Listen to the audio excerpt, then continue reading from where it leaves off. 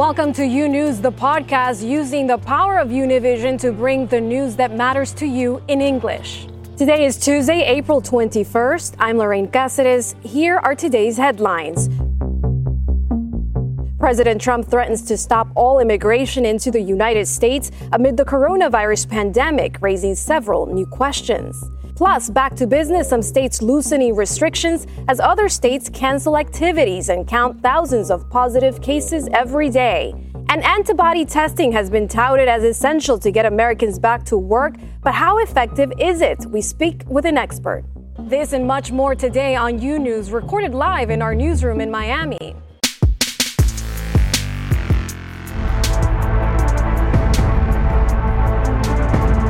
Hello and welcome to U News for Tuesday, April 21st. I'm Lorraine Cáceres. We begin today with a dramatic Twitter announcement from President Trump. Overnight, the president tweeting plans to shut down the legal immigration system in the country. This with the intention of protecting American jobs. Let's go to Janet Rodriguez. She's in Washington, D.C. with the details. Janet, do we know so far what this order is about? We do not, Lorraine, because we do not have an order after that dramatic tweet, as you called it, that hasn't materialized into that executive action that the president said he would sign. He will sign it. We do not know when. The White House this morning not giving a time frame for that. And many critics of the president now saying that this is simply a distraction from other controversies regarding the pandemic, like the testings and the lack thereof, and just at the expense of many immigrants. And the big question is, what will change? What will this executive action do? Because the borders with Canada, with Mexico are now closed. The consular officers throughout the world are not issuing visas, and basically air travel has come to a stop. So it is very hard to immigrate into the U.S. at this moment. So we do not exactly know what this executive order will do. But the White House did put out a statement, and I read in part, they say that the president is committed to protecting the health and economic well-being of Americans as we face unprecedented times, and decades of record immigration have produced lower wages and higher unemployment for our citizens, especially for African Americans and Latino workers. And this is the time to act. Of course, we have already heard from immigrant activists threaten to sue the White House administration, the White House and the Trump administration, once they put out the executive order. And we have also heard from some more conservative outlets and organizations that are saying that this is the wrong approach and simply is an under the current circumstances is not the right approach. So many criticism, and yet there is no executive order at this moment. And Janet, even though we don't have so many details, are there any exceptions? We've heard reports that farm workers might be excluded. Yeah, what we do hear at this time from those trying to work on this executive order is that temporary farm workers that do come to the U.S. for a limited period would be excluded. Also, healthcare workers that are trying to come to the country to help with the pandemic, they would also be included. But again, we do have to wait for the final text. Thank you, Janet Rodriguez in Washington, D.C. with that report. And with me now, immigration attorney Charles Cook. Thanks for joining us, Charles. What do you make of President Trump's announcement? Is this any different than what's already in place now with travel restrictions and USCIS offices being closed? Now, this announcement itself really makes no difference at all as it pertains to immigration outside the United States. The president's authority to issue an order like this is actually limited in the context of which he can do it. The way the law is written, he can bar the entry of people into the United States, but that does not affect those that are already in the United States. So people who are changing their status, who are obtaining visa statuses in the U.S., who are applying for green cards, who are submitting marriage cases, all those cases will continue regardless of what happens with this executive order. And as noted previously, the consulates are currently closed anyway. So very few of them would be issuing visas at this time. I think what this is really about is about politics rather than about immigration. Charles, the order apparently applies to green cards and work visas, not on people entering the country illegally. What impact will this have on people already in the United States and for people waiting outside of the U.S.? For those already in the United States, this order should be meaningless to them. It is, of course, designed to cause panic. It's designed to cause fear. That's why they issue orders like this. But it really will have no impact on them. On those that are outside the U.S., waiting in the line, waiting for their interviews, it will simply impact their ability to go to the consulate when the consulate reopens. The reality is there will be litigation on this, and President Trump's going to lose. Charles, I can imagine your phone must be ringing off the hook today. What has been the most persistent question from your clients so far? Well, there have been two questions. One is, how does this impact me here in the United States? And the other is, how am I going to get my wife here? How am I going to get my husband here? There are literally every year 500,000 people who immigrate to the United States through their spouses or through their children. And all of them are related directly to U.S. citizens. I'm pretty sure that U.S. citizens will not take this laying down. Well, thank you so much, immigration attorney Charles Cook, for your time and your input on this matter. Thank you. And a vote could soon come today on a potential $500 billion stimulus deal. Senate Minority Leader Chuck Schumer says the agreement would help support small businesses still reeling from the nationwide lockdowns. It would also include aid for hospitals and funds for additional nationwide testing. And it will soon be life back to normal in many states that are allowing businesses to reopen amid the coronavirus pandemic. Some of those states are not even reporting a 14-day decline in cases, one of President Trump's guidelines in order to reopen. Now the question is, will the risk these governors are taking outweigh the benefits? Despite the growing number of coronavirus cases and deaths, parts of the country are making plans to get back to work. In South Carolina, some retail businesses now open with social distancing limits. And we still encourage people to use curbside pickup and delivery and shipping so we can all stay home and get out of this sooner. We're excited about the future. The state's governor announcing he'd allow public beaches to open back up today, but the city of Myrtle Beach declined that decision. My biggest concerns would be that if we don't do everything possible to mitigate this virus now, that we could potentially hurt ourselves later in the summer, which is our peak tourism season. Tennessee announcing the vast majority of businesses will reopen May 1st. And in Georgia, one of the lowest testing states and where there have been nearly 20,000 cases of COVID-19 and nearly 800 deaths, Governor Brian Kemp, who initially resisted calls to shut down, declaring that on Friday, places like barbershops, hair and nail salons, bowling alleys and gyms are allowed to reopen. And by Monday, restaurants and theaters will be back in business too. By taking this measured action, we will get Georgians back to work safely. But the mayor of Atlanta blasting the governor's decision. I certainly cannot in good conscience say that I agree with his order, and I will continue to use my voice as mayor of Atlanta to ask people to continue to stay home, follow the science, and exercise common sense. Meanwhile, other states like California will continue to hunker down. With more than 30,000 cases confirmed, Governor Gavin Newsom saying they're not seeing the downward trend needed to reopen. Deaths continue to rise, hospitalization numbers modestly continue to rise, and ICU numbers beginning to flatten. In hard-hit New York City, the mayor canceling all non-essential events through June, including iconic celebrations like the Puerto Rican Day Parade and the Pride March. We have to be smart about it. We have to also recognize when thousands and thousands of people gather in one place, of course, that goes against everything we're trying to do. The numbers dropping, but the city still seeing more than 1,000 new cases per day. In cities like Philadelphia, Chicago, and Boston, leaders are still bracing for their toughest days. And experts say the U.S. will have to be able to perform millions of coronavirus tests each week before restrictions can be safely lifted. That's according to economists and public health authorities in two different plans for reopening society. A report from the Rockefeller Foundation calls for 3 to 30 million tests a week. The other report from Harvard's Center for Ethics says the country will need to do 20 million tests a day to get a handle on the pandemic. Both proposals cast doubt on America's readiness to relax social distancing measures.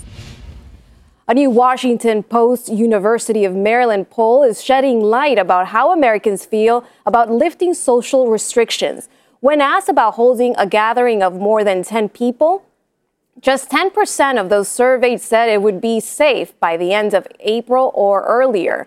65% say it may take until June or later for people to safely gather. The U.S. Food and Drug Administration has authorized the first at-home coronavirus test. It's called Pixel by LabCorp. It allows patients to collect nasal swab samples at home and mail them in for results. According to the FDA, LabCorp will make the test available in most states in the coming weeks. People will need to have a doctor's order to be able to get the at-home test kit. LabCorp says the kits will initially be made available to healthcare workers and first responders. Experts are pressing for more coronavirus testing before the country reopens, but there are so many different tests being mentioned, you could easily get confused about different options. Pedro Rojas spoke with an expert to make sense of it all. What is the most effective way to determine if you have contracted the coronavirus? That is the question we're aiming to find out. We talked with medical pathologist Rosemary Recabarren in Weslaco, Texas. She heads up a laboratory here that analyzes test results from across South Texas. Here is what she has learned. Our preference at the moment is obtain a test sample taken from inside the nasal or oral cavity. This is the kind of test used at public testing sites. A specimen is collected with special lung swabs that have cottons on the ends. But if a patient is hospitalized with symptoms and tests negative, Dr. Recabarren describes how another test can be performed. It is called a bronchial wash. It is a test that involves aerosols, so medical personnel have to be careful. At the same time, there is also a blood test that can be used to determine if a patient is carrying antibodies to the coronavirus. But Dr. Recabarren warns this type of testing produces results that can always be trusted. Si sale negativo, puede significar dos cosas. If this test comes back negative, it could be one or two things: that the patient has not been exposed to the coronavirus, or that the patient is infected and it is too early for the body to have made antibodies to combat the illness. As a result, for Dr. Recabarren, this test, known as PCR test, is still the most reliable to detect the presence of the coronavirus. Look at the size of the swab. It could have polyester or another material on the end, and it is inserted into the nose until it reaches the patient's throat. Unfortunately, it has to be held in place for a few seconds before removing. It is just not in and out. With each passing day, the doctor says that more patients are getting access to tests, and she hopes the amount of tests available to the public will continue to increase exponentially. For now, Dr. Recabarren says that the coronavirus has shown itself to be more capable of hiding its presence, especially among people who are asymptomatic. In Weslaco, Texas, Pedro Rojas, UNews. EW Medicine, the largest healthcare service in the Seattle area, is starting wide-scale processing of coronavirus antibody testing. The blood test is designed to check for signs of past infection in a patient. EW Medicine is only offering the test on the order of a doctor. In Los Angeles, the actual number of people who've been infected with COVID-19 may be up 55 times higher than the number of confirmed cases. Researchers at USC tested nearly 900 people for antibodies. Their results estimate as many as 442,000 people in the county have been infected with the virus as of April 9th. For more on testing, let's go to Dr. Carlos Ergillo. He's an infectious disease expert at Emory University. Thanks for joining us, Doctor. Antibody testing. To be with you. Thank you. Antibody testing could be key to getting people back to work, but it's still controversial since scientists don't yet know how effective they are. Why are some scientists are still on the fence about this type of test? Well, because there is a variety of antibody tests. Not all antibody tests are created equal. And I think when you say antibody test, the question is antibodies to which protein? What antibody are you talking about? And some may be more sensitive than others. And therefore, we really need to understand exactly which test are you talking about. But they are going to be critical in knowing the extent of the disease, and they're going to be critical in knowing who has been exposed, who has been infected, and who hasn't. Doctor, even with these questions still unanswered, many states are moving forward with this testing. Is that a good strategy? I think it is. I think we need to expand testing in different ways. And one of the important ways is to do the serological testing like the one you described in Los Angeles, because that kind of testing will allow us to know what percentage of the population truly has been infected and really allow us to get a denominator. And I think this does two things. Number one, knows who's been infected. But number two, we're going to also see that the mortality from the disease actually is going to come down, right? Because as we find more people infected, then the number of deaths actually, the denominator gets to be larger, and therefore the case fatality is going to be lower. Doctor, how exactly does antibody testing work? What are doctors looking for? You're looking for the presence, after there's an infection like this one, your body develops proteins that are called antibodies in response to that infection. And those initially are the type IgM, happen early in the infection, and then IgMs go down and your body develops IgGs. And it's the IgG antibodies that stay in there as a marker that you've been infected. It's almost like an immunological fingerprint. And what you do in this test is you're measuring for the presence of those antibodies, and therefore you can say somebody is positive or is negative. And besides knowing who has had COVID-19, what other things public health officials can learn from this type of test? Well, if you use certain tests, and you use certain tests that are going to be directed to a specific part of the protein, they may be able to be used in the future to predict who's actually immune, who actually has developed immunity against the virus. And Dr. President Trump has touted the malaria drug hydroxychloroquine to treat COVID patients. The first large-scale study is underway. What do you know so far about the efficacy of this drug? What I know is so far and what I've read is that it really has no efficacy. So we need to wait for well-conducted randomized trials in order to make final recommendations. But at this point in time, based on what I know, I would not recommend this drug. Well, thank you very much, Dr. Carlos Del Rio from Emory University, for your time and your input. We appreciate your time. Happy to be with you. More of You News after this short break. Imagine a daily newscast that speaks to you about your world in plain English. Each weekday, we partner with Hispanic America's most trusted news source to bring you the stories from home and abroad that matter to you. They don't know when they're going to be able to go back to work. Victims also from Mexico and this mass shooting. Officials in and out of the residence. We're going to continue fighting. You News covers the news of your world and makes it easy to understand.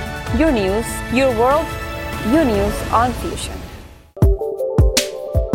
Welcome back to You News. Colombia has extended its social distancing measures until at least May 11 to prevent the spread of coronavirus. President Iván Duque said there would be no inbound or outbound international flights in Colombia until at least the end of May. The exception, he says, will be freight or humanitarian flights. Colombia is nearing 4,000 confirmed cases of coronavirus and has 189 reported deaths.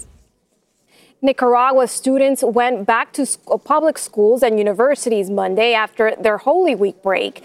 The Central American country has not implemented social distancing measures, such as closing schools amid the coronavirus pandemic. Many students who went back to school were not wearing protective gear, such as gloves and masks. The United Nations High Commission of Human Rights has expressed concerns over Nicaragua's lack of social distancing measures, lack of information transparency, the impossibility of confirming case numbers, and the scarcity of coronavirus testing.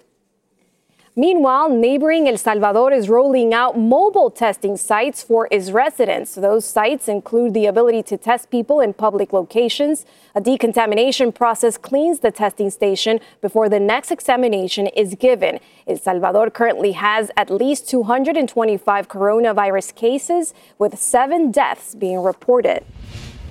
One of Spain's most iconic annual events won't take place this year. The city of Pamplona has officially canceled the San Fermín festival, more popularly known as Running of the Bulls. The country is struggling to combat the spread of the deadly virus that has infected more than 204,000 people and killed over 21,000. Thanks for listening to U News, the podcast. Don't forget to follow U News on Instagram, Twitter, and Facebook. And if you haven't yet, go to your favorite podcast platform and subscribe, rate, and review. Join us tomorrow for a new episode. Until then.